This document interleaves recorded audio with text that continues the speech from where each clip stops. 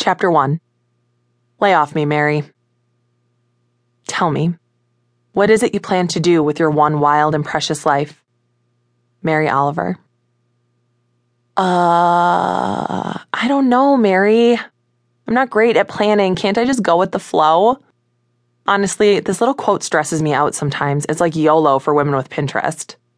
My life is wild and precious. I only have one. What am I going to do with it? Well, for starters, I'm going to do so many things I never wanted to do. I'm going to play sports I don't like just because I'm tall.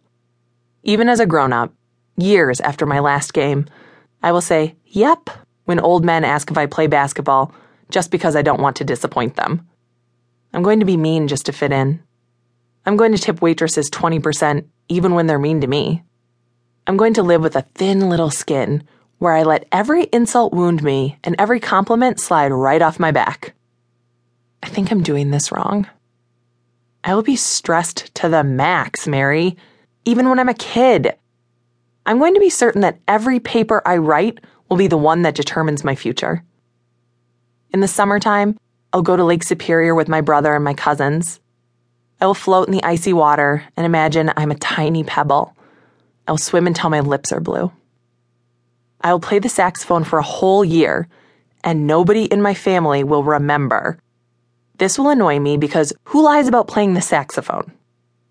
I will forgive my uncle when he calls me, a 7-year-old, impersonates Goofy, and tells me I've won a trip to Disneyland. I will go to Disneyland as an adult. My husband and I will watch the haggard couple screaming at each other over their strollers. We'll hold the sweaty little hands of our niece and nephew, purchase overpriced souvenir ears and limp salads. That night, in the dark of our hotel room, we'll decide to have a baby together. Cancer be damned, whatever it takes.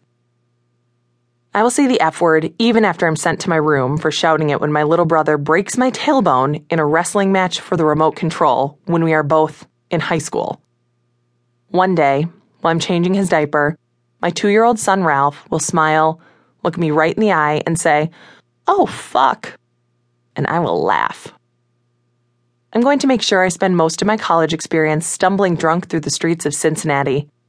Or, better yet, being pushed around in a stolen grocery cart. I will know I am wasting this opportunity, so I will try to keep that feeling quiet. I'll try to starve it away, or push it down with hours in the gym. I will let my jeans slide on and off without unbuttoning them. I will count my ribs with my fingers at night. I will spend years mimicking the fashion stylings of Britney Spears.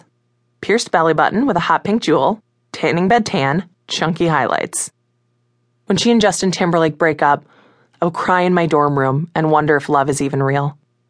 I will listen to a friend tell me about having sex in the basement of a party with a senior. When I repeat the story to my boyfriend, who is halfway across the country at a small liberal arts college where he takes women's studies and plays football, he will say, "That's not sex, that's rape," and I will know he is right, but not what to do about it. A very important thing to do with your one wild and precious life is to get a job, so I will do that. I will sit in a cubicle, I suppose, and then another cubicle. I'd always imagined a really stately office with lots of books, but this beige little pen will do just fine. It comes with a wastebasket and a little sorter thing for all my folders, which I will never use because that's what a computer does. I'll make a lot of PowerPoint documents about very important strategies for things like how a consumer can connect with a fossil fuels brand on Twitter. Because you know what?